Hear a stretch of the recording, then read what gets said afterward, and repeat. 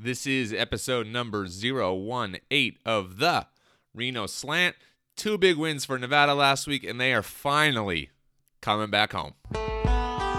Welcome to the Reno Slant, the podcast for Northern Nevada sports fans, where an award-winning sports writer and his Nevada alum brother discuss Nevada football, Nevada basketball, and, well, pretty much everything else Nevada, except for the Loyola Chicago tournament game. We don't talk about that.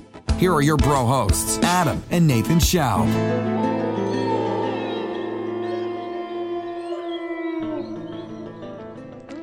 Who had Nevada at 10-0 after 10 games? 10-0. Because I did not. It wasn't sexy, but the Pack pulled out 2 really impressive wins over the weekend against Arizona State at the Staples Center and at Grand Canyon in Phoenix. It was technically a neutral site. That was not a neutral site. That was a road game.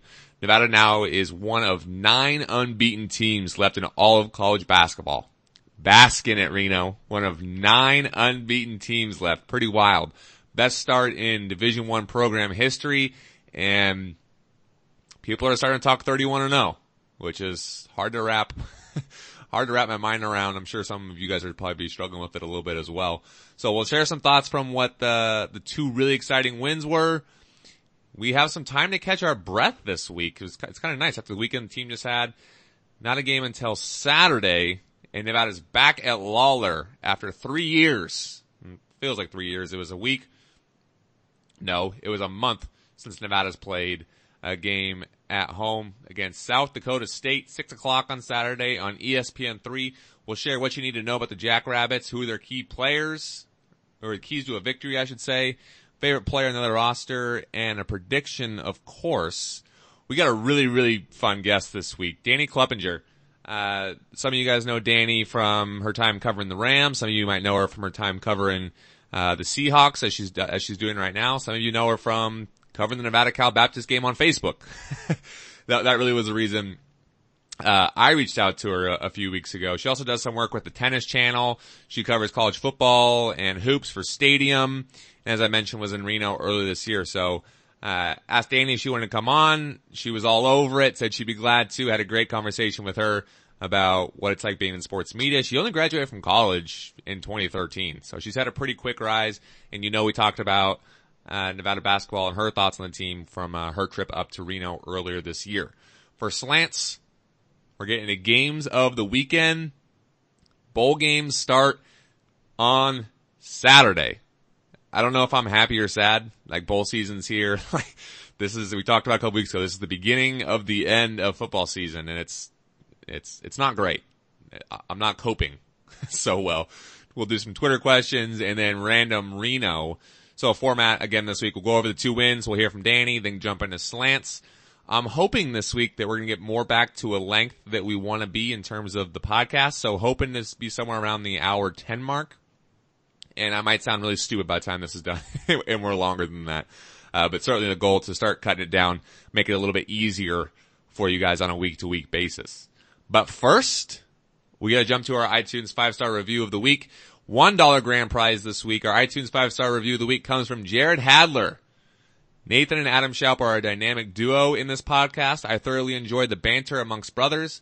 Seeing that perspective of Adam as an avid Nevada sports fan and alum is a great aspect to the show. Nathan's credentials speak for themselves, and his interviews are always top notch. This is a podcast I look forward to each week. Jared's one of my good buddies from high school up in Woodland, Washington. Yeah, go Beavs. So love that Jared's listening to the show. Appreciate the love, Jared. You're the man. Thanks for the kind words and support. So we'll make sure and get you $1 on Venmo, bro. Also, we never heard from Andrew Carr last week. So Andrew, if you're listening, shoot us either on Twitter or email your Venmo handle so we can get you those $3. So bro, we were up in Tahoe together this weekend, last weekend. I don't know last weekend, I think we'd go with. Last weekend. Last weekend, and I'm still tired. Well, you should have done what I did. I slept all Saturday night. You should have done what I did. Yeah, so for everyone listening, so we had a cabin up in Tahoe. We probably had on Saturday night, we probably had 15 people in there. It was a fat cabin. Like, that cabin was sweet. Mm-hmm. And We had in one room, we went full college. We had a bunch of people playing Rage Cage. You walk around the hallway and Adam zonked on the couch for starting at 6 o'clock at night. Just a non-participant. My Fitbit said I slept from 6:30 until about 5 something in the morning. God. Yeah, I slept for a long time. I was beat from shredding the mountain, I was tearing it up. Shredding the gnar. Yeah, I've unfortunately gotten too familiar with that Sunday 9 p.m. flight from Vegas to Reno. It's always a fun one, huh? It always sounds good in theory. I'm going to hang out on Sunday, be there as long as can, but then it gets to 6:30 and it's dark. Shit, we still have 2.5 hours. Yeah, you're just I just want to be home at that point. You don't just want to be waiting. Exactly. Yeah, not great. All right, so we got up to the cabin on Friday for about I was following on my phone on the drive up the mountain. We got there with about 5 minutes left and Nevada was starting to take control. What were some thoughts you had from the 72-66 comeback win over Arizona State? 3-point struggles, 3-point shooting struggles. They get shot at 16.7%. Yeah. If you get it all equated out, but you still win a tough game on the road with 16% shooting, but I don't want to be carrying that throughout the season. I don't want to be shooting 16%, when conference play rolls around. So that was, when I was looking at the stat line, that was one of the first things that really stood out. Nevada has a comeback win over a ranked team away from Lawlor, and your first takeaway is a negative? Yes. Wow. You gotta ground the team. You can't sing all praises. Okay. Well, my first thought was just that's a massive win all around. All around. It's likely the only ranked team that Nevada's going to play this year in the regular season. And if they lose that game, that the entire rest of the way, when anyone talked about Nevada, it'd be, but. They had one chance and they couldn't get it done. Fortunately, that's not going to be the case because they did find a way to get it done. Arizona State, we talked about it on the show last week, had a 20-game non-conference winning streak coming into that one. And they were up 36-21 with 30 seconds left in the first half. Arizona State was. Just another really resilient, really impressive win for Nevada. That was my biggest takeaway. Do you have another positive or are you going to go negative Sally again? Of course I'm going to be negative Nelly again, but this isn't going to be in the aspect of anybody on the court. This is for people who had money on the game. So if you bet on the game, you hate Daquan Lake. Yeah, that's a bad beat there. About 5 seconds left. Yeah, he made that layup at the end that brought it back down to 6 to make it to push. So luckily I didn't have any money on the game, but I feel for anybody who did have money on the game because I know that feeling all too well when there's a last second bucket or a last second field goal, touchdown, whatever the case may be, that leads it from money into your pocket to a push. But on the bright side, it was a push. At least it wasn't a layup that turned it to Arizona State cover and you lost your money. So live to see another day. And it's not like Nevada was covering the entire way and you lose it at the end. Like when Nevada's down 36-21, you're not covering by 21 points at that point. Yeah. That's a good point. I just think of it from they got to that point where they were covering. It's oh my gosh, because that feeling when your team isn't covering the entire game, then they finally come back at the end. But then I'm from the positive side is they didn't lose the bet in the end. That's the one positive. But yeah, if you're looking at that and then you start feeling pretty good that you're covering, but, all right. Point a finger pointed at Mr. Lake. I took away from the game, not that, the 3 of 18 shooting from deep was not great. And one of my takeaways was not, wow, that's a bad beat. It certainly was funny at the end. Not funny, but it was interesting at the end. I just thought this was yet another sign of this team's experience, of this team's maturity, of this team's poise. They had every reason to lose this game. They were down 15 with 30 seconds left in the first half. They were 3 of 18 from deep, as you mentioned. They had 8 turnovers in the first 8 minutes. They were averaging 8 turnovers a game up until that point. That really was a C- game for Nevada, and it was away from Lawlor, and it was against a ranked opponent, and it still found a way to win. It almost covered. It still found a way to almost do that. It's crazy. The last 8 minutes, Nevada went on a 32-12 run against a team with that much talent and that much length. Just a wild win for this team. Actually, it wasn't 32-12 to end. It was 32-12 run. What's this number? 32-12 after they went into the huge hole. There we go. We'll put it that way. Anyway, you score an Arizona State team by 20 points in a stretch. You're doing something right. So I was just, again, continue to be impressed by this team's maturity. Do you have another one?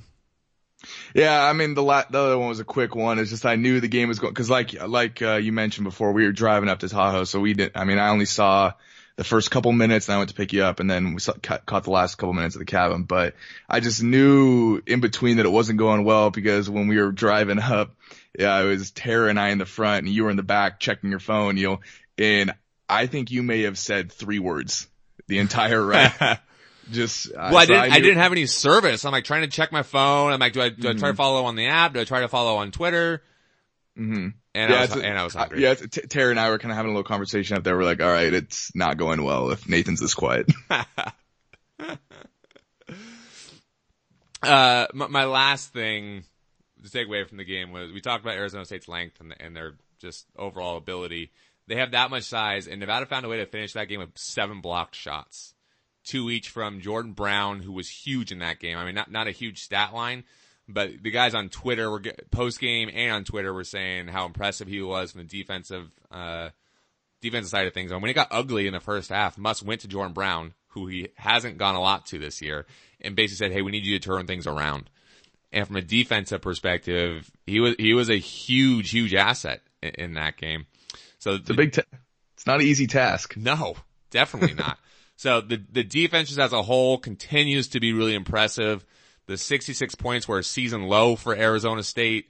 Ken Palm has Nevada, I believe it's 33rd in adjusted defense, which is just a massive jump from where this team was last year defensively. And if this team's going to go on a run in March, it's got to start on that half of the court. So I just continue to be really amazed with the defense. Did you have another one before you move on to Grand Canyon? Let's move to Grand Canyon. So it was a short turnaround, less than 48 hours. Nevada goes to Phoenix, plays Grand Canyon at Talking Stick Arena, the Suns' home arena, pulls out a 74-66 win in that one. I'll start this one. It was kind of a similar story. It was a brutal start. Nevada was down 11-0 out of the chute. Nevada didn't play particularly well. It was a tough setting, and again, Nevada found a way to win. That was the consummate trap game. That was it. Coming off an emotional win, a short turnaround in that environment. You're going home to play at Lawlor for the first time in a month after that one. That one had all the makings of something ugly happening. So just another sign of this team's fight and its confidence. Just ridiculous amounts of poise from this group. This senior experience helpful. Yeah, finding an early rhythm was not there for these last 2 games. I hate to be that guy, but Are you going negative again?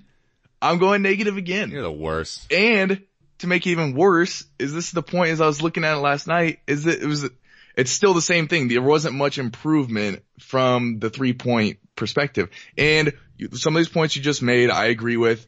Ultimate trap game. They could be looking ahead to go home, so maybe not as focused, on this one because they're thinking about coming and playing South Dakota State. But still, a bad 27%. I'll just put it that way. It's not going to win you much games when it comes down to March and stuff. But following that up, kind of what you did say is that the team, it's still impressive that a lot of these stat lines are bad or not, not what you would want them to be. They're bad. Shooting from deep right now, those 2 games, they were bad. Mm-hmm. Okay, we'll put it that way. They're not good at all. But like you said, it's still just crazy that this team is able to find ways to win in the end. And this is just flashbacks of when they played Cincinnati and Texas in the tournament last year, when it was just like you would get these points where like, oh my God, count them out. And they just find the scrappiest ways to pull it out. Yeah, the shooting numbers, so 3 of 18 versus Arizona State, 6 of 22 versus Grand Canyon. That's just 2 really poor performances. Those 2 combined, 9 of 40, 23%. It's hard to win right. games when you do that. Nevada found a way to do it twice against one decent team, one really good team, both away from home. Just silly. Where would you say your panic meter is on the 3-point shooting from deep right now? Because Caleb, who this team relies on to shoot, is he particularly struggled those 2 games. I'll see. I guess I'll start panicking a couple games into conference. Like when they have that early game against Utah State, if it's still continuing by that point, then my worry meter will start. Yeah, definitely start getting to that a higher range. I'm not really panicked at all. I mean, we've seen this team already hit threes this year, and I think there are some things we need to consider with the 2 games. Consider those were games 5 and 6 in straight consecutive games away from Lawlor.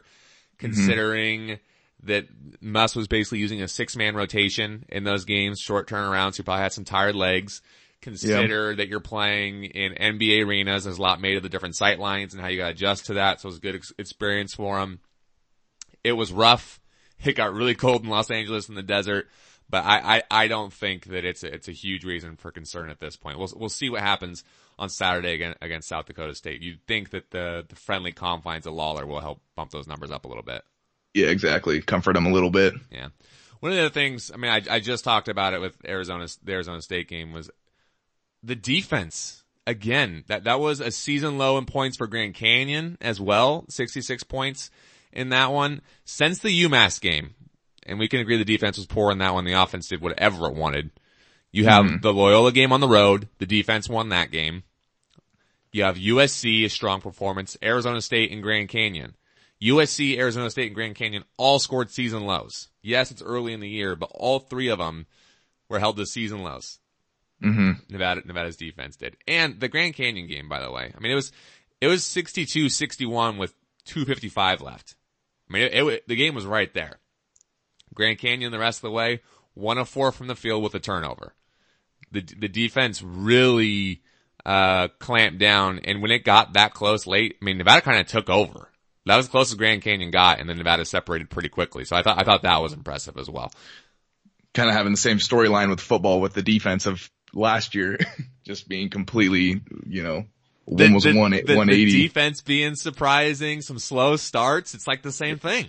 Exactly. That's what I'm saying. It's a mirrored image. Yeah. And my last thing was, going back to the betting angle again. This one didn't work out as well as Arizona State. We didn't get a push.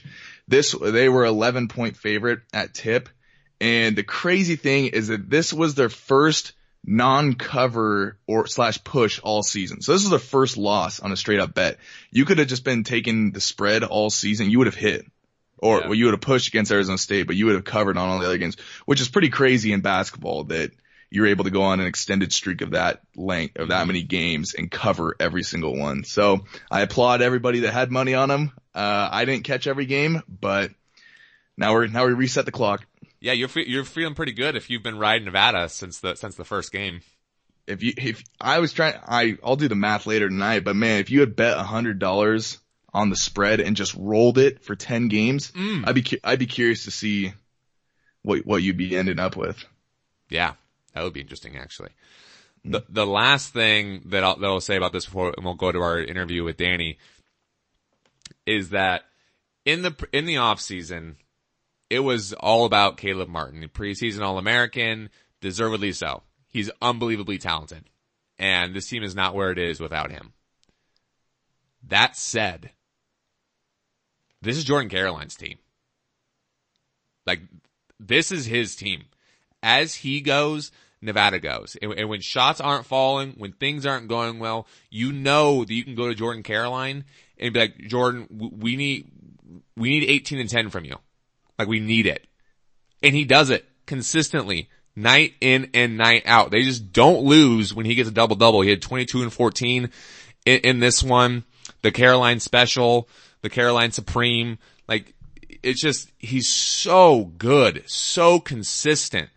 And I think that maybe is the biggest thing, is that you know what you're going to get in, or you know what you're going to get every single night from him. I mean, that's a coach's dream. And as a fan, I feel like he almost gets taken for granted because it's not pretty sometimes. Like, it's kind of herky-jerky, and the Caroline special isn't the sexiest thing, but it works. It's effective. And this is his team now. Like, that's how I see it. I mean, Caleb did not play well the 2 games, and Nevada still won those games because largely of Jordan Caroline. Well, you've seen it a couple times in the games where, like, we're going through a little bit of a lull or a struggling period, and you could see they basically just give it to him at the top of the key or kind of the corner of the key, and the whole team kind of just hands up, like, let him do his thing, and he'll either drive and give us the special, or he'll do one of those kind of weird jump threes that he does, drain it. He just makes it happen. Mm-hmm. That's it.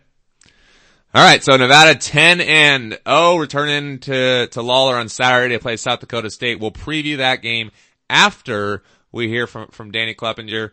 It was awesome catching up with her. We recorded last night about, what she's doing, covering the Seahawks and covering college football and men's basketball for Stadium. She does some work with the Tennis Channel. I mean, you'll hear from her how much stuff she does. It really is kind of funny. So we'll play the interview with Dani now, and then we'll hear about South Dakota State when we come back.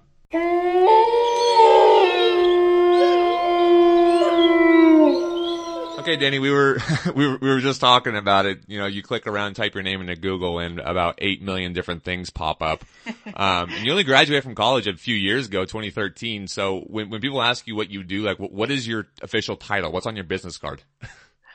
It's really funny you say that, because most recently, with the bunch working freelance and having so many different gigs at once, I actually sigh at first when people are like, what do you do exactly? Like, who do you work for? And it's like, okay, well, and then, cause you don't want to, like, not give love to all the different companies that employ you, because I'm so thankful for all the different opportunities I get to do.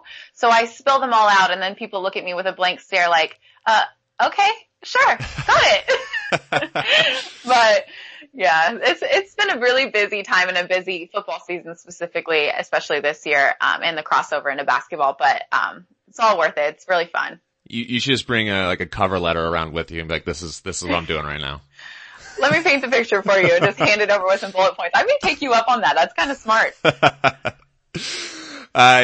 I'm sure you get a ton of questions about what it's like to be a sports reporter and what it's like to be on TV. What's something that you wish maybe more people would ask you about in terms of what you do for a living? As far as what the job entails, I think it would be really cool if people asked a little bit more about your preparation. I think I get the most commonly said phrase to me is, you do your own research?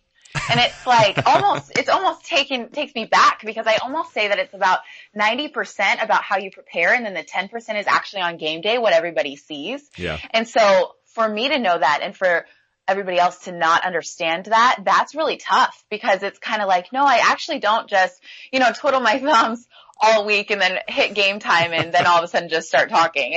And someone's not in my ear feeding me information and just making me, basically mimic what they're saying. It's actually, all the work goes on prior to the game. So that's probably something that I wish people understood or asked a little bit more about, is kind of how I go about that preparation. All the work that kind of goes into it, especially if you have multiple games in multiple different states or multiple different gigs in a week, because then you really do have to balance. Sometimes stats cross over in your head and things like that.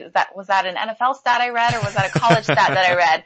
And you kind of have to remember, but that's the part that I wish people would ask a little bit more about. And then also just being a female and working primarily in football, especially recently, having been a former Division I athlete, I like to think that I do have a good perspective on a lot of different things. And because of those relationships I've built with players and coaches, I like to think that I have my own insight. And I think sometimes that gets lost, especially among females in the football space. I'm not really talking about, I'm not really hitting home the females in a male world. That's not really my narrative. It's not really something that I talk about all that often. I just more so mean, that I think I wish that people would be a little bit more open to listening to my side of things, because I do just genuinely believe that men, especially players and coaches tend to open up in a different way to a female. So it does kind of give you a little bit different perspective. And sometimes I don't think that space is given for me to kind of share what I've learned, if that makes any sense. Absolutely. I would totally agree that the guys, males in the sports world, professional athletes would maybe open up in a different way. So how long did it maybe take you to realize that and realize like I maybe have an opportunity here? I think initially it started because I went from playing college basketball to going and covering college in the SEC. And I think that was a really easy transition. And I kind of assumed that they would talk to me just based off the fact that I was in their shoes just like a couple months prior to being over there. Yeah. It wasn't until I made the jump to professional, to the NFL when I realized that, they actually really don't have a whole lot of females around. I think that was the first really eye-opening experience. And the way that you, especially at training camp, you're away from your families, you're away from your wives and your girlfriends, and sometimes just a female nature about you and that sort of, that caring, let me tell you about how I'm feeling sort of thing. Sure. Guys don't do that to each other. So sometimes that's something that a female can really get out of somebody. I've noticed that you've really been walking around with your head down a lot. Are you doing okay? That's something a female might notice more so than a guy who may more notice that the guy was missing X number of passes in practice, and that may prompt him to ask that question, whereas I look more at body language and interactions with teammates and things like that. I think it's just a different viewpoint. Yeah, no question. I mean, cause we didn't talk about this a ton before we came on. I was a sports writer up in Reno for a number of years. And I can tell you, I looked for body language away from the play exactly 0 times.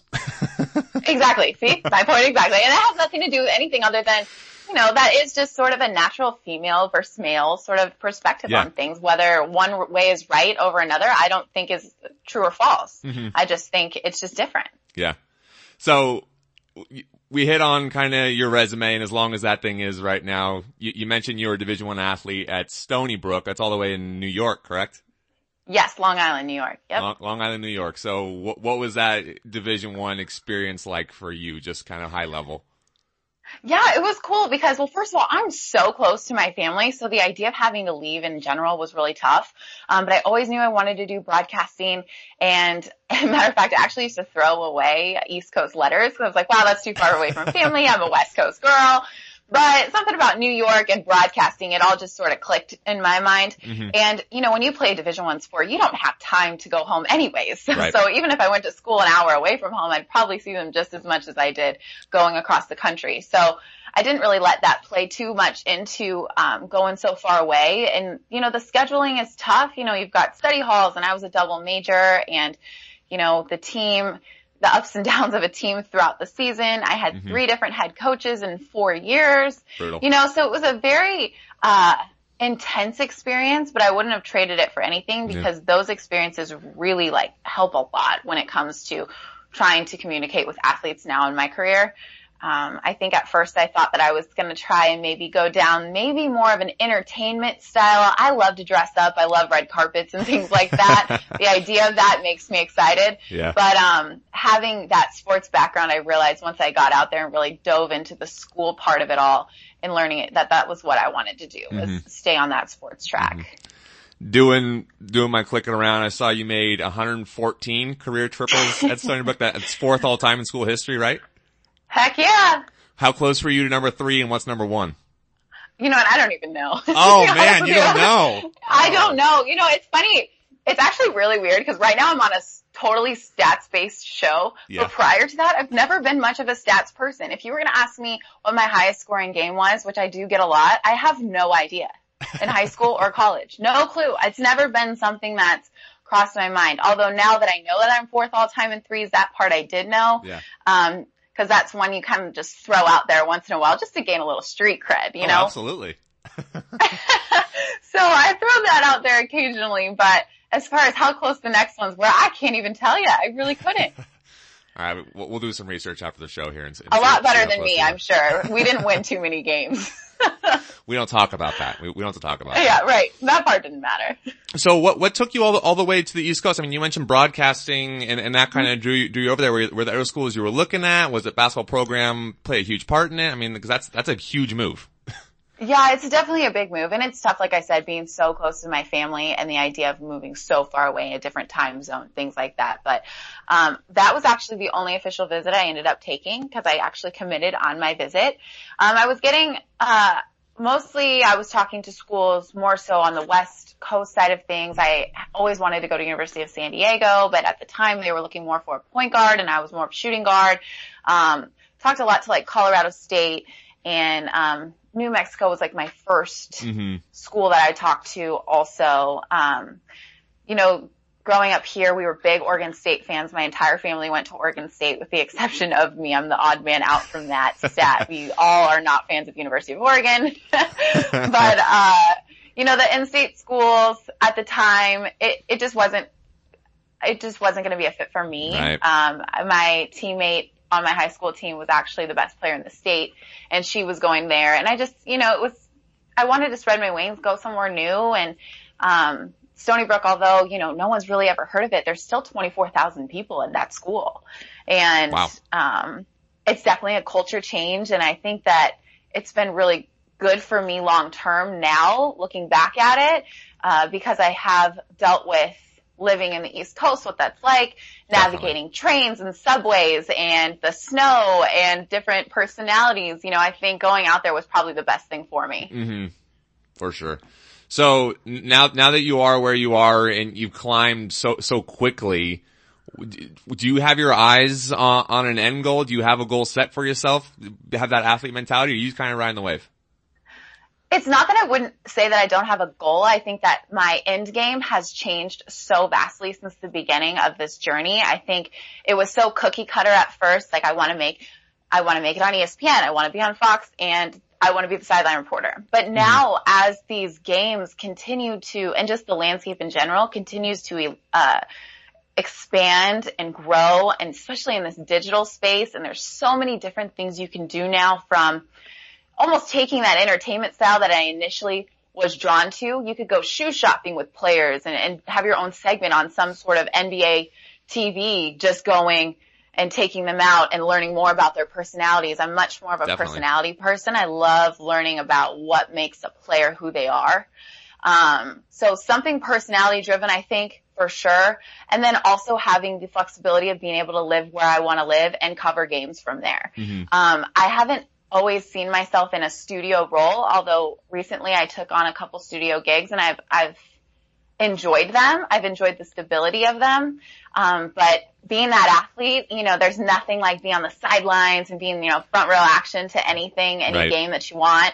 That's where the fun is for me, and that's what replaces the adrenaline rush of being an athlete. So to answer your question, that's sort of like a long-winded answer, but basically to still have the opportunity and the flexibility to live where I would like to live and fly out and cover games, hopefully on a bigger network. For sure. So you're from just outside Portland. You're living in LA now. You'd like to stay in LA? I mean, it's so sunny there. I'm sitting here in Portland right now visiting my family, and I'm looking out the window, and it's been pouring rain all day. Yep. It's something I haven't seen in a long time. So yeah, no, I would have to say right now I'm a big fan of Los Angeles. This is a question I'm sure you get frequently doing what you do, but I feel almost obligated to ask it. Having gotten to know as many players and coaches as you have, who do you put on the very short list, or maybe in the very top of a favorite athletic personality that you've got to know? It's funny because I had a feeling you would ask this, and it's the hardest question for me to answer. I bet. Because people think that there's so many different people that people find interesting or intriguing or want to know about, because, you know, Todd Gurley is a hot name right now, and he's a great guy, and I've worked directly with him. But I've also interviewed guys like Kevin Hart or Ice Cube or, you know, Kurt Warner. It depends what area you're looking at, what genre you're looking at.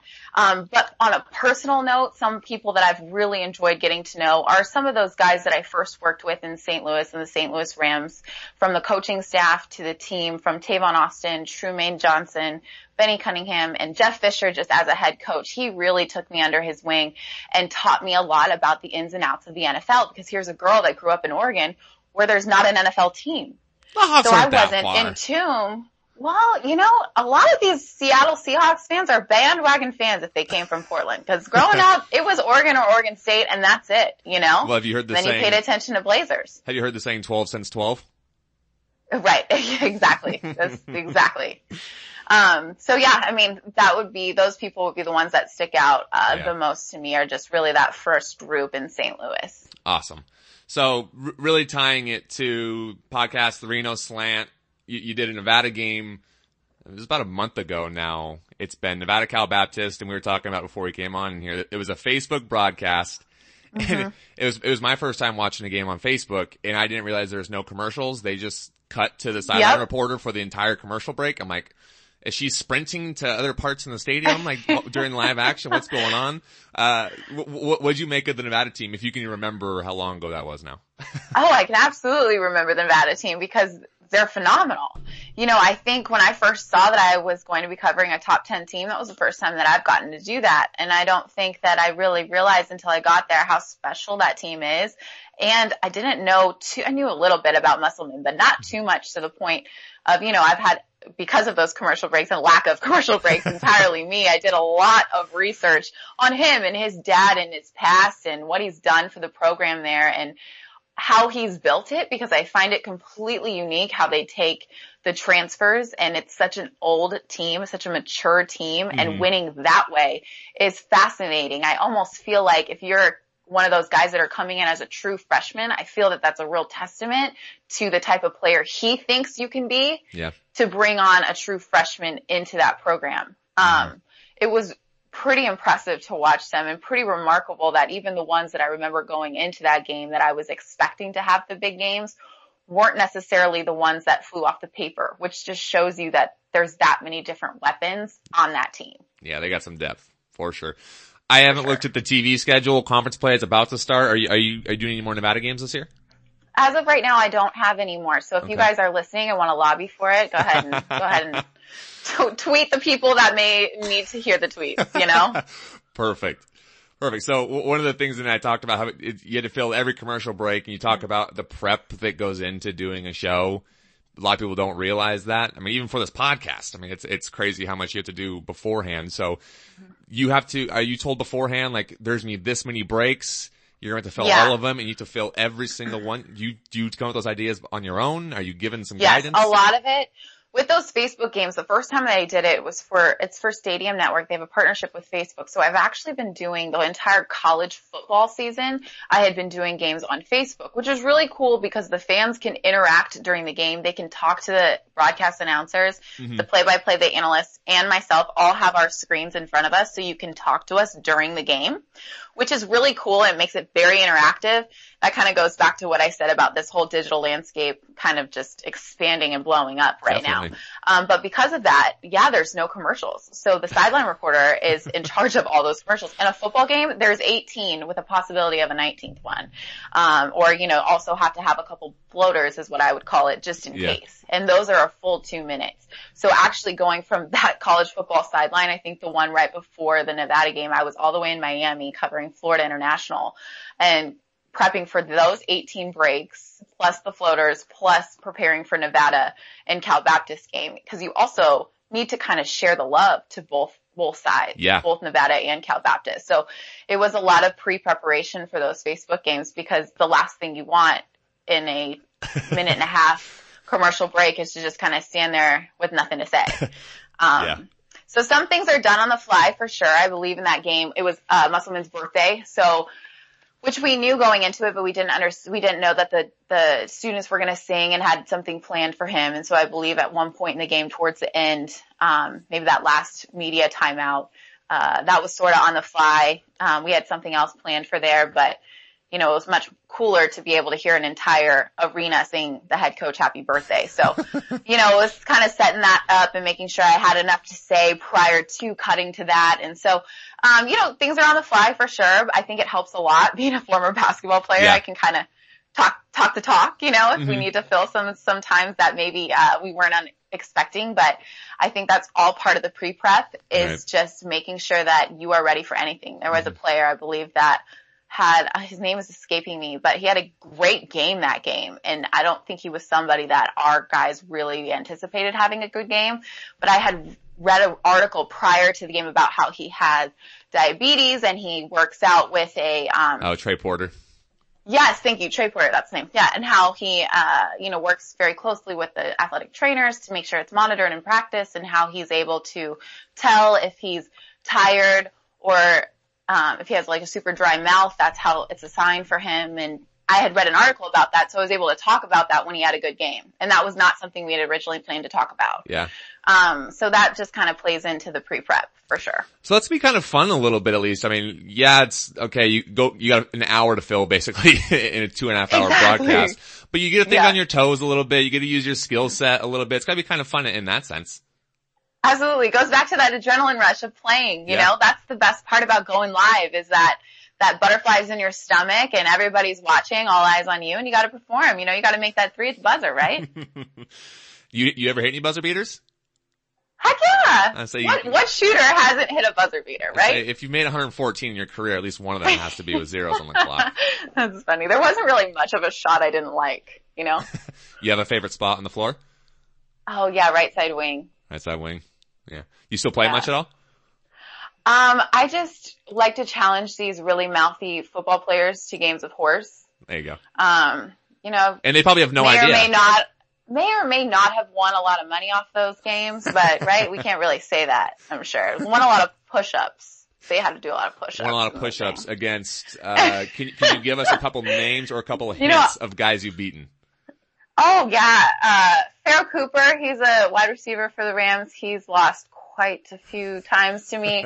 Akeem Ayers, I believe, he doesn't play anymore, but he was on that Super Bowl winning team for the Patriots, and he lost 5 games in a row and then started to walk away and was like, don't tell anybody about this. This never happened. And here I am just blasting it for everybody to hear. I love it. Mm-hmm. That's so funny. So funny. It's so fun to talk smack, you know? Absolutely. No question. And as an athlete, there's another thing that you can take advantage of now doing what you're doing. Absolutely. Did you talk on the floor? Not so much. I was more of a peacemaker. Okay. I think,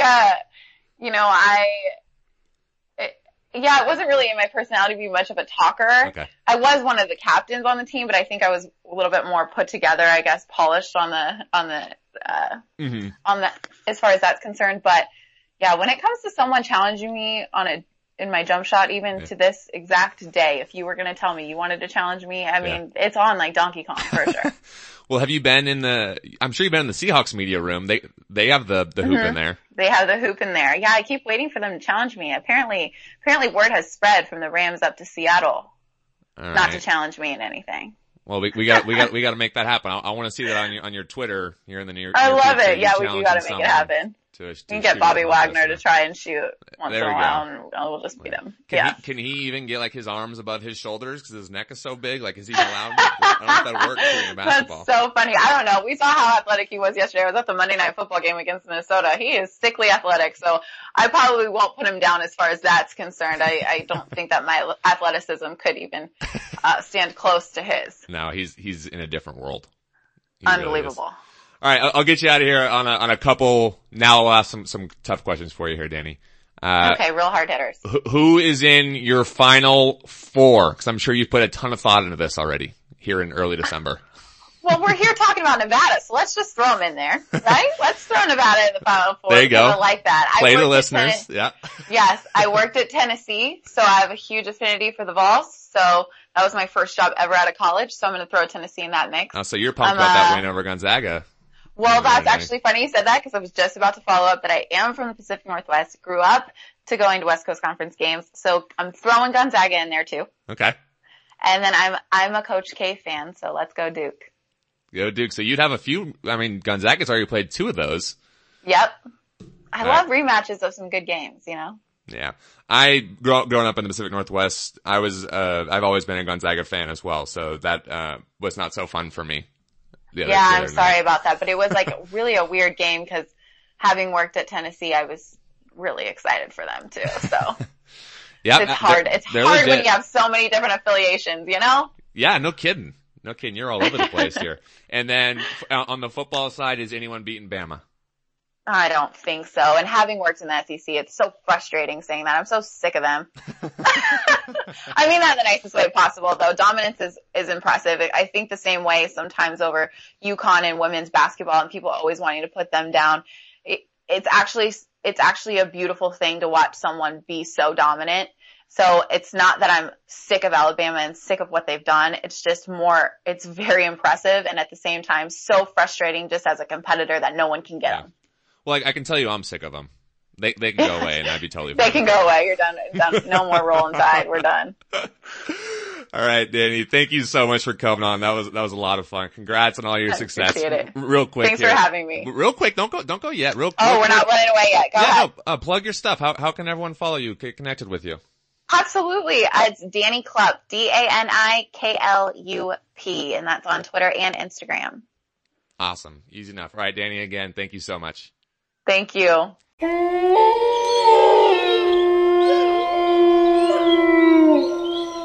Nevada returns to Lawlor on Saturday evening to play South Dakota State. It's the ugly sweater game. So if you go to the Nevada-Texas Tech women's game beforehand, you can get a ticket for $10. Pretty good deal to see the 7th-ranked team in the country play, and you get to wear your ugly sweater. Hopefully some of you guys picked up some Tipsy Elves gear. Got an ugly sweater for the game. But, bro, when you were clicking around, what's something you think we need to know about South Dakota State, which comes into this one at 9-3? All right. So not very many people I would say not a lot of people have a lot of in-depth knowledge of South Dakota State. They're kind of, small Why do you say school. that? They're blue blood.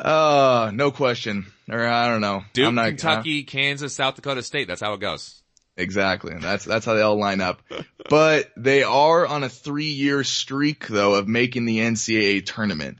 So they may be a small market team, smaller school, but they know what it takes to make it, obviously. In 2016, they were the 12 seed. I mean, all 3 years they got bounced in the first round. Right. 12 seed. They lost to number 5 Maryland. 2017, they were the 16 seed, lost to number 1 Gonzaga.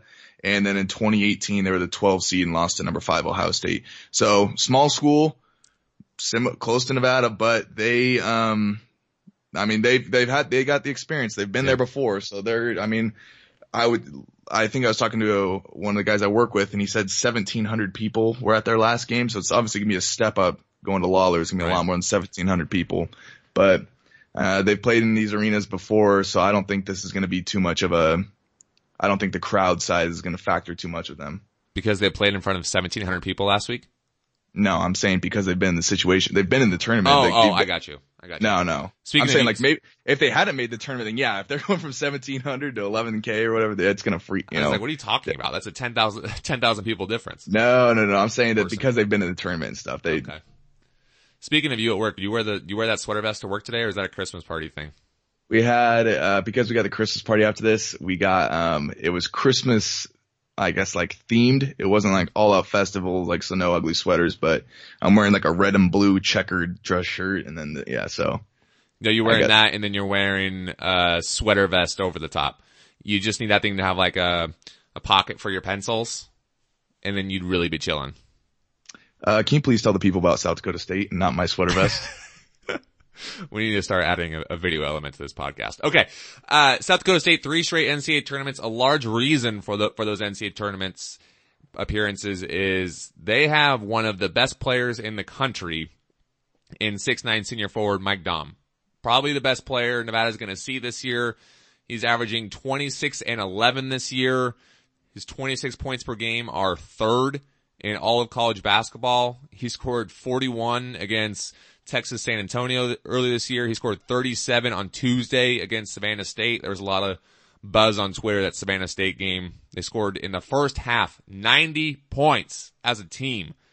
That is ridiculous. They ended up finishing with 139 points in regulation. So Mike obviously was a huge part of that. From deep this year, he's shooting 44%. 44% from deep. And I'll get into this here in a second. He's not even the best 3-point shooter on this team. That would go to David Jenkins. 6'2", sophomore guard, averaging 23 points per game. He's shooting 54% from behind the arc. It's crazy. And that's number 7 in all college basketball. I honestly thought it'd be higher than that, but he's making over half his attempts from deep, and that is, efficient. That'll work. So the tandem of David Jenkins and Mike Daum, pretty strong. Yeah, to say the least. Yeah, I was looking at Mike Daum too. I was looking at some of his stat lines. Pretty great, pretty insane. It's funny. Remember how last week when you were talking about Arizona State and their limited amount of double doubles? Mm-hmm. And you mentioned that it's hard to get double doubles in college basketball and stuff. And this guy's just averaging straight all over up. The place. Yeah. Yeah. The other thing I had to kind of going on how you talked about scored 90 in the first half. In the last 4 games, they're averaging close to 103 points a game. Granted, these are against Northern Illinois, Memphis, Southern, and Savannah State, so they're not playing the Dukes, the Kentuckys, but regardless of that, if you're putting up 103 points a game, that's impressive regardless, because even if you're firing, I mean, you're still going to be making a lot of shots. Right. Yeah. This offense is legit. Best offense Nevada's seen this year. Ken Pom has them at 25th in adjusted offense for the season, so they're averaging 102 for the last 5. For the season, they're averaging 88 points per game.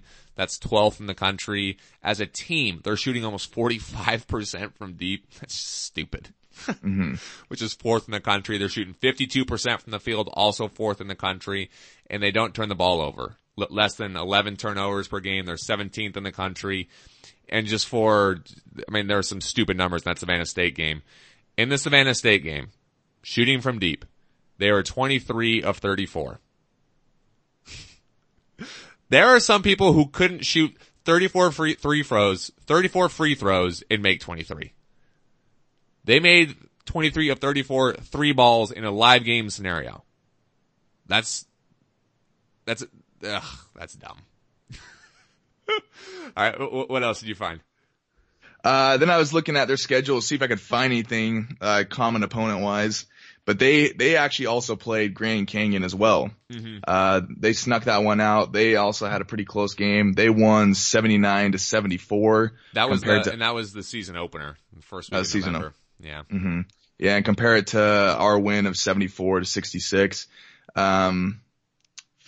Fairly similar. So we'll see though how Nevada does. Obviously Grand Canyon is on the road. I expect them to just go lights out, first game back to Lawlor. I think that place is going to be bumping, but yeah, same opponent. They snuck it out too. Yeah. So that was one of the things I wanted to point out as well. They had played Grand Canyon, so they have a common opponent. They've also played Colorado State. They played in Florida, and I think it was in a Thanksgiving tournament. They beat Colorado State by 13. Their 9-3 record looks nice. They haven't played anyone. The best team they've played, is Memphis. And they lost that game. Their 3 losses are to Memphis. Ken Pom has them at 119. Tulane, 210. And Florida Gulf Coast, 257 in Ken Pom. So those are some pretty rough losses. Ken Pom has South Dakota State at 77. So that's not shabby.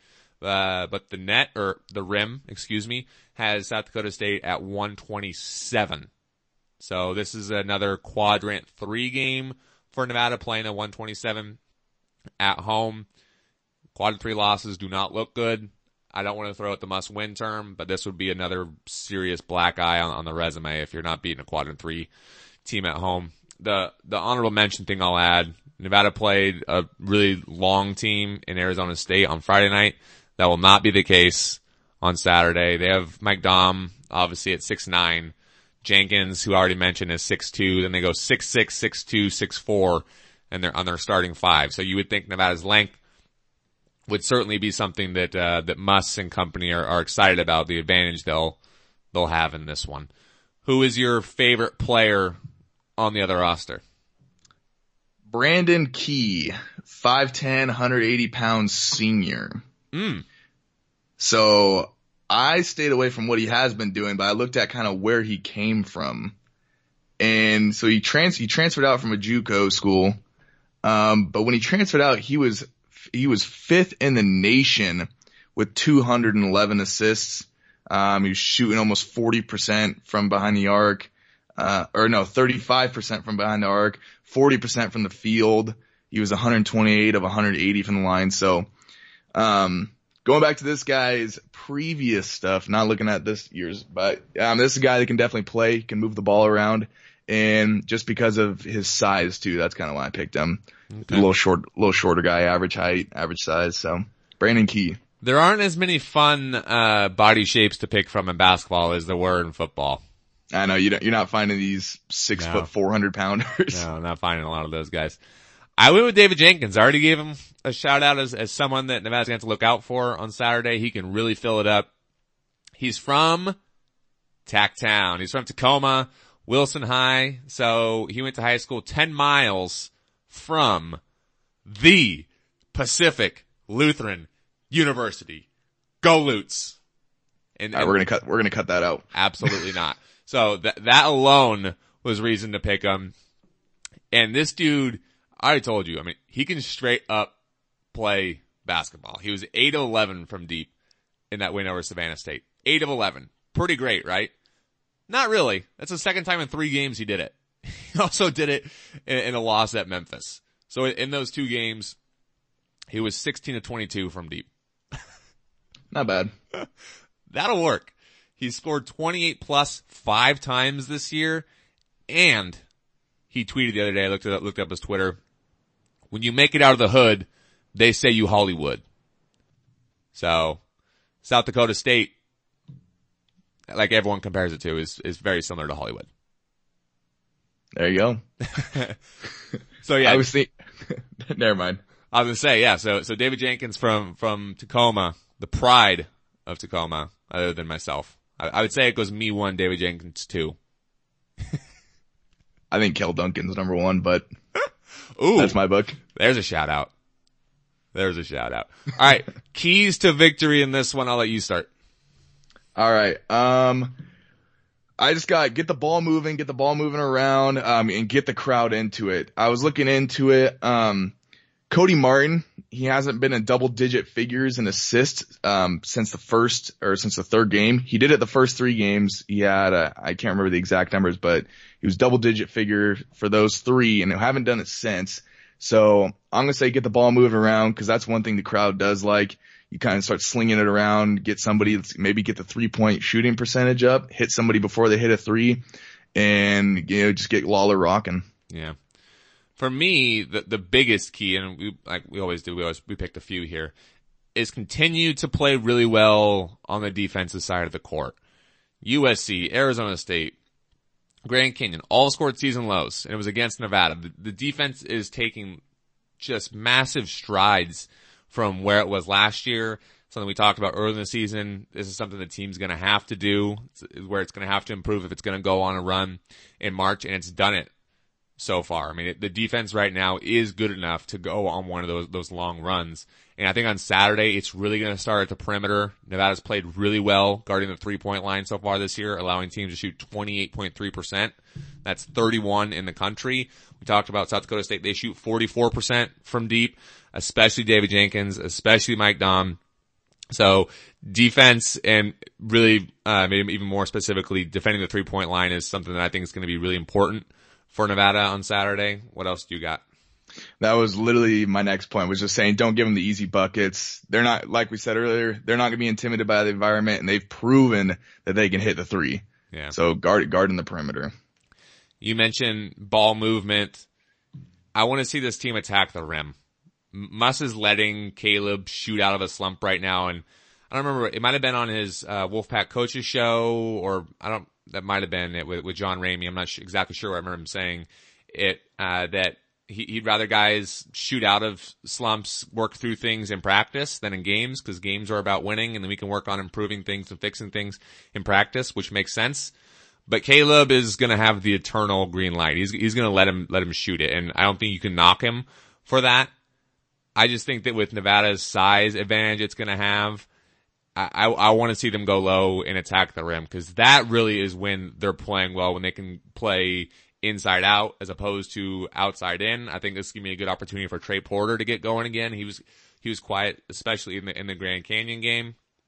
We'll see if Grand Canyon plays, or if South Dakota State plays zone defense, and then maybe they don't get to use Trey Porter as much. I'd expect them to play zone. I still think a good opportunity for Trey to have an impact in this one, but I really want to see them attack the rim. What else you got?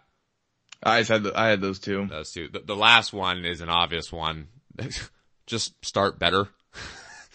I mean, that wouldn't be a huge stretch because both of the starts the last two games were not good. I mean, you have the down 36-21 against Arizona State, down 11-0 against Grand Canyon. I think there's going to be more room for error on Saturday, being back at home, playing South Dakota State team. Yes, they can score the basketball, but I think just you look at a team like that and you'd say, playing at home, get that thing going again, return it back to Lawlor. Maybe have a little bit more room for error, but that's not a habit you want to get used to. So I'd say we try to maybe nip that thing in the bud and try starting faster. What do you think? Yeah, I'm alright with that. What do you got for a prediction?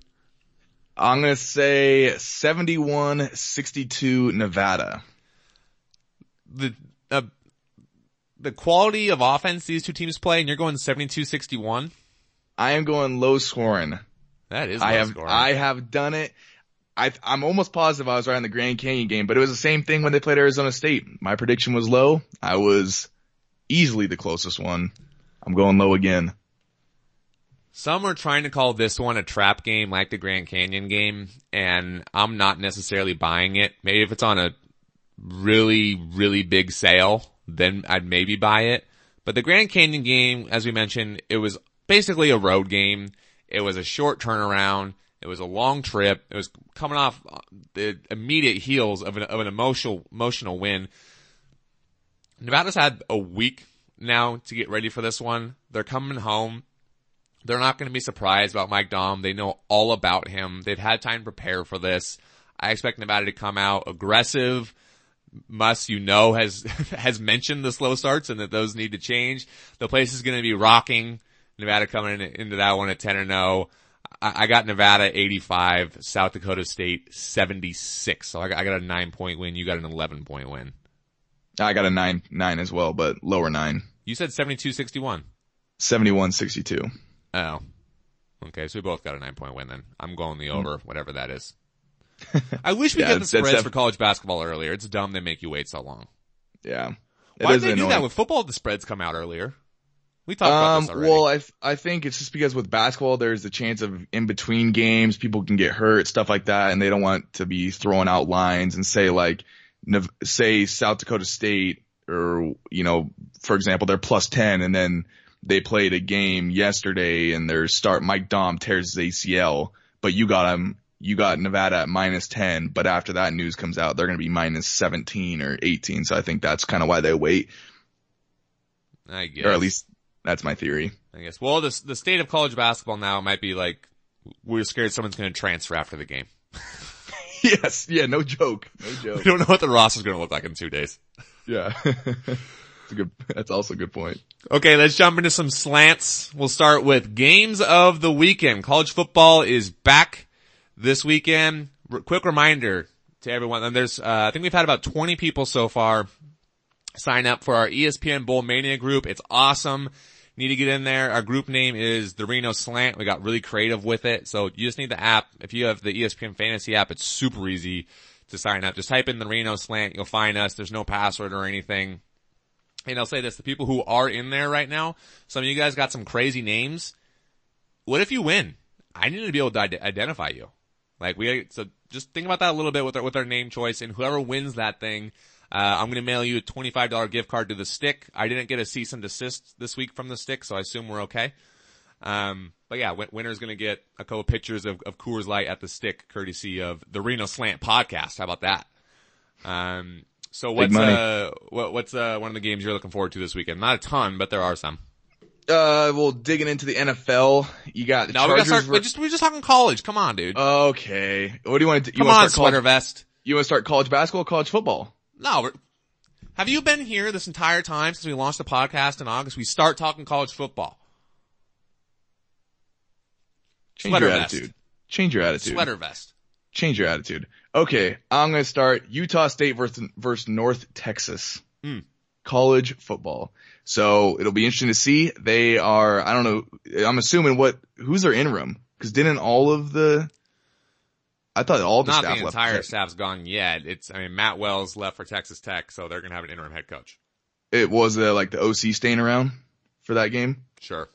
Yeah. Well, I can't remember. But anyways, it took me a second to remember that even happened. That's for whatever. I mean, that was only a couple weeks ago, and that's just lost in my brain because I saw the spread that North Texas was favored by 8.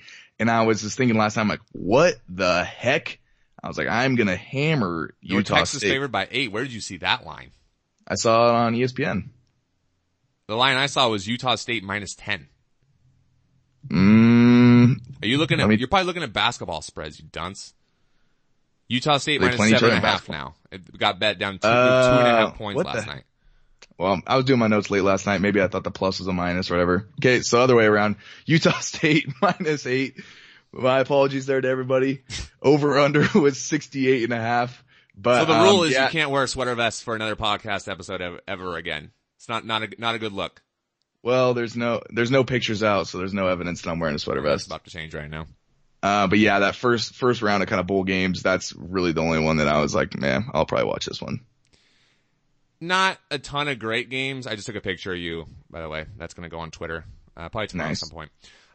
So that one was certainly one that I had circled. That's going to be an offensive just shootout. Jordan Love, Mason Fine, 2 quarterbacks on that one. They combined for 55 touchdowns to just 10 interceptions. So that's going to be a lot of points. So bet the over. The other game that it has some intrigue is the other Mountain West connection. Arizona State Fresno in the Vegas Bowl. I thought about going to this game. Not going to go to this game. Saturday at 12:30 on ABC. The Mountain West champs versus the Pac-12.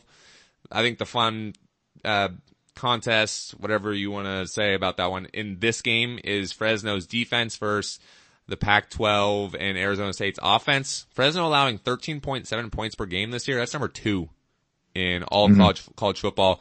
Fresno opened as a 4-point favorite. Well, and Arizona State's not going to have that N'Keem Harry or what his name? He's getting ready for the draft.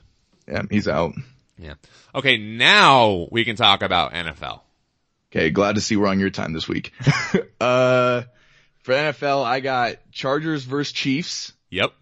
Thursday Night Football. That's going to be a great one. Awesome. KC minus 3.5 right now, over under 53. And then I believe this is the Sunday night game. Correct me if I'm wrong. Patriots versus Steelers. It's not. I was surprised it wasn't the Sunday night game. I'm really surprised that didn't get flexed. That's a 1:00 game.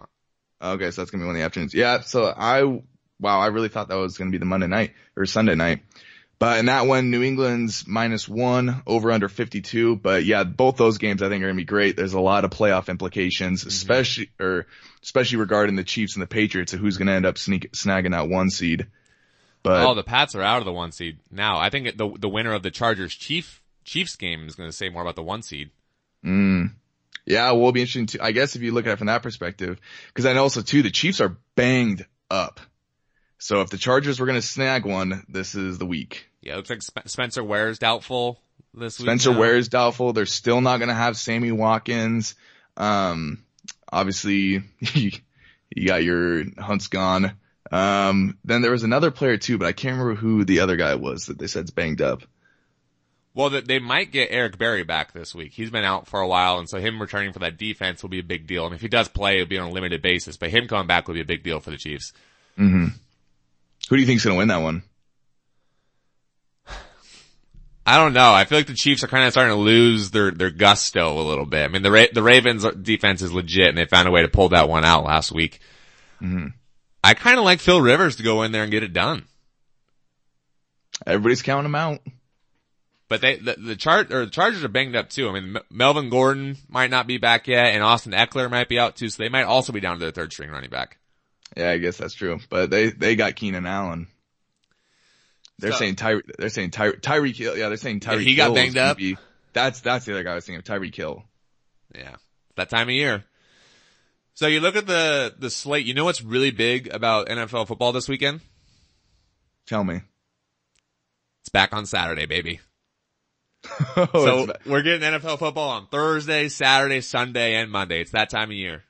Yep. Move over, college. That time of year. We got 2 games on Saturday. Texans, Jets. Yeah. At 1:30. Then we get to watch our boy Baker. We've established since Jump that we're a Browns podcast.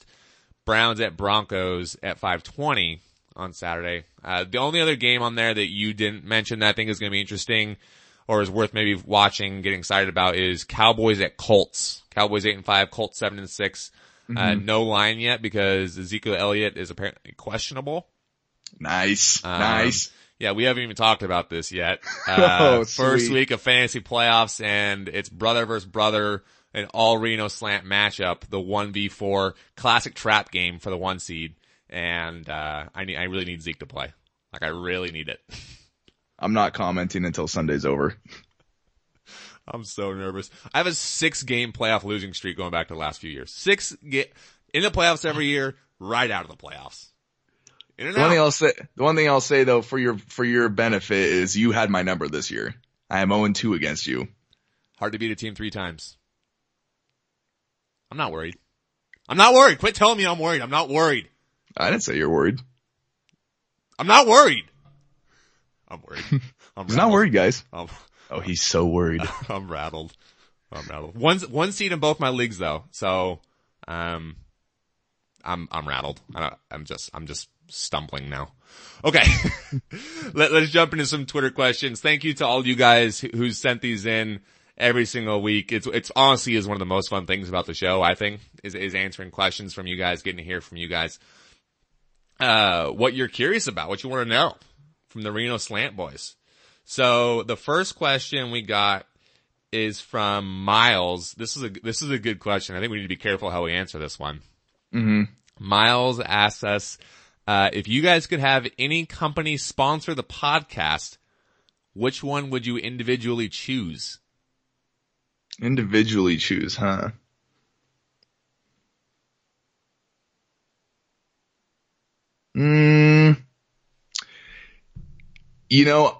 I would say Nike, but we're an Adidas school now.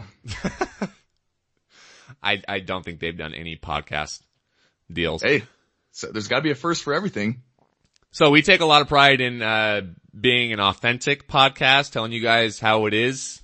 The next step for this podcast is to start selling it. So we do at some point want to bring some partners on, bring some sponsors on, and really help this thing grow. It would obviously give us maybe a little bit better exposure, but it would open some doors for us in terms of what we're capable of doing. If we could bring a little bit of money in. So that is the next thing for this podcast, we think. In terms of who that would be, we do have a list of companies that we're going to reach out to, groups that we're going to reach out to. We're checking it twice. We are going to check it twice and probably a third time.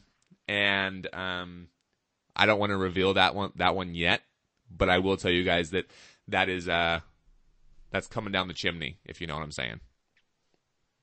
I get it. It's a Christmas reference. Very good. So we got a few questions from Blake. Blake asks, so you seem to be in the know now. That's a stretch. Murray NSN, so Chris Murray, mentioned in a recent article there may be one more big name transfer, talking about football. Any idea who? So I'm not nearly that plugged in with the ins and outs. I did read that article. I did see that. And he had said something on Twitter earlier that the transfers might not be done. I have no idea. Nothing to back this up. But if just kind of looking about who would maybe make sense, this is just completely pulling us out of a hat. I wouldn't be surprised if we see Vincent Lee maybe transfer out. The running back, he's got Toa ahead of him in his same class. I don't know how many big schools would be looking at him, but you'd think that he'd maybe get some opportunities elsewhere. He did score a handful of touchdowns this year. That one would, if he wanted to transfer out, I wouldn't be surprised. But again, that's just me completely speculating, which is always totally safe and harmless, right? Blake also asks, do you blame the slow starts in the last 2 games on brutal travel over the 3 weeks or something else? I think travel was a factor. I think playing with a short bench so guys are tired was a factor. I think playing in some NBA arenas was a factor. You throw all that in there, you end up getting 9 for 40 over 2 games. Again, I'm not overly concerned about the poor starts for Nevada. Hopefully they can start out better Saturday against South Dakota State. Favorite Wolfpack Twitter follow? We should all follow.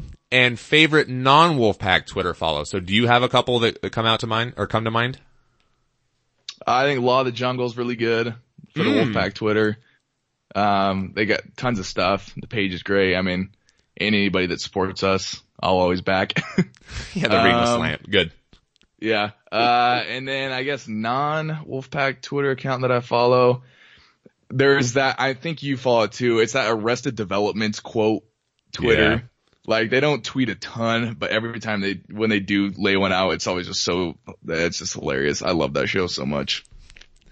Yeah, so shout out to Ryan, Law of the Jungle, Envy. That is a cool site. He tweets them out every week before the game, and it's just a spot where all the Nevada content is on there, including the Reno slant.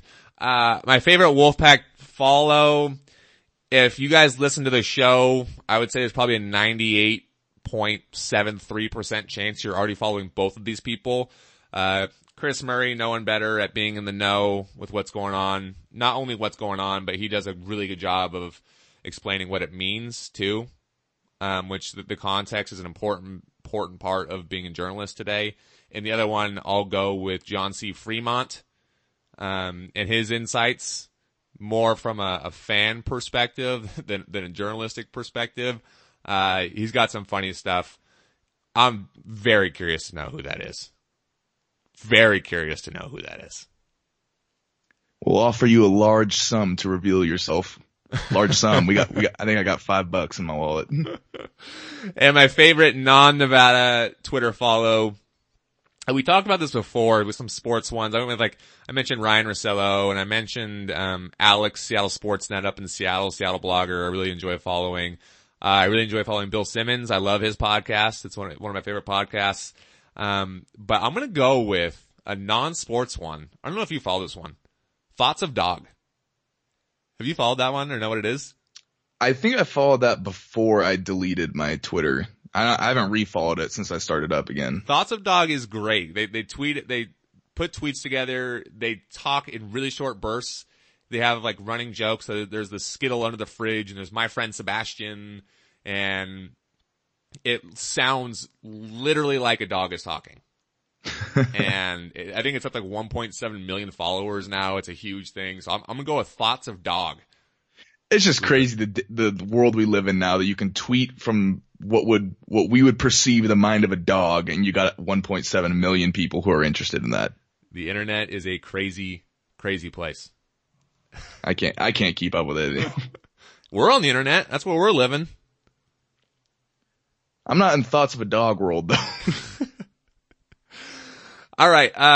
Eric Granada does CrossFit. Odds of landing Kyree Walker. So Kyree Walker, 5-star recruit from Phoenix, some pub that the entire coaching staff was there to visit him on Saturday before the Grand Canyon game. 6'5" wing, class of 2020. Apparently he can reclassify to the 2019 class, but that doesn't sound like it's going to happen. He originally committed to Arizona State.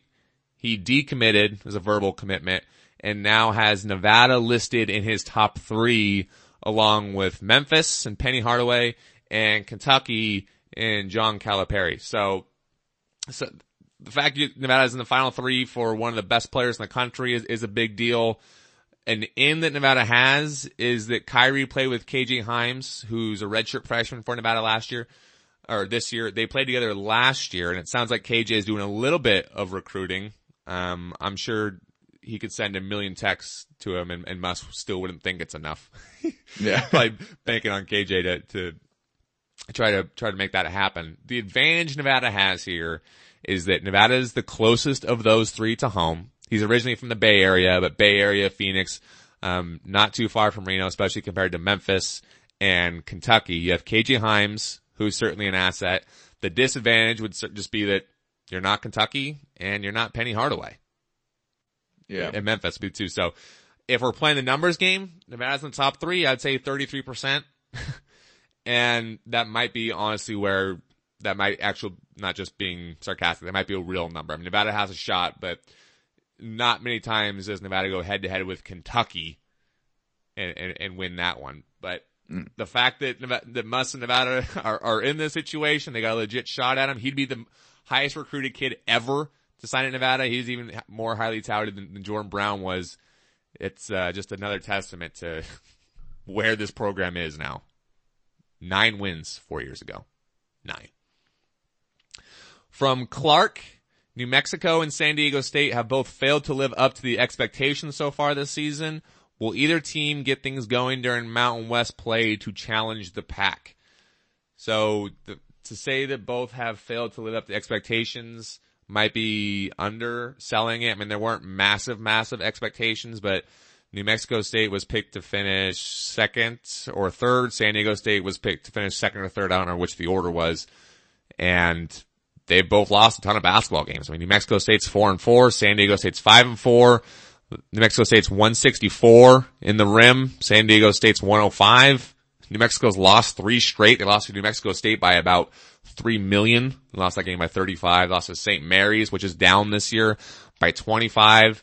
They had a chance to beat Colorado last night at home. Had a couple of big leads. They find a way to lose that one by 3. San Diego State has lost to San Diego at home. They had a couple opportunities against Duke and Iowa State and got ran off the floor in both of those games. So Nevada is doing its part to carry the Mountain West flag and is not getting a lot of help behind them. And Utah State has been a surprise. Will they pop up to challenge Nevada? I wouldn't be surprised at all. I mean, these are conference rivals. They play each other all the time. I would expect those to be close basketball games, especially on the road. We talked about how much of a house of horrors it can be for Nevada going to San Diego State. So I would expect them to be close games, but they have done nothing to give themselves a chance of an at-large berth in the NCAA tournament.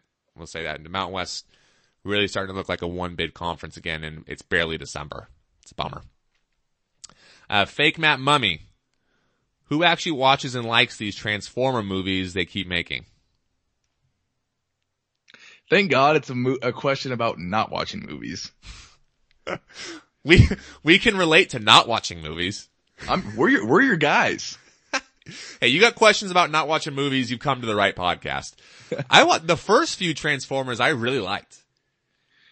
Yeah, I think I only saw the first one was with Shia LaBeouf and Megan Fox. Yeah, that was Megan. Good I stuff. could not remember her name. But I remember that, and it had the Camaro Bumblebee, the yellow one. Well, the new movie, I think it's Bumblebee, is the new one. That's stupid. But yeah, that's the last one I saw. So my response is I have no idea why they keep doing it. These studios, they just see money suckers, and they think they can get, X amount of dollars out of it. So that's my theory, is that they think that they're going to ride this train until it's, can't produce any more dollars at the end. But yeah, no, I'm surprised they're still making movies as well. Once Shia LaBeouf left and once Megan Fox left, I really stopped caring. I barely cared enough to see the first one, but the first one's good.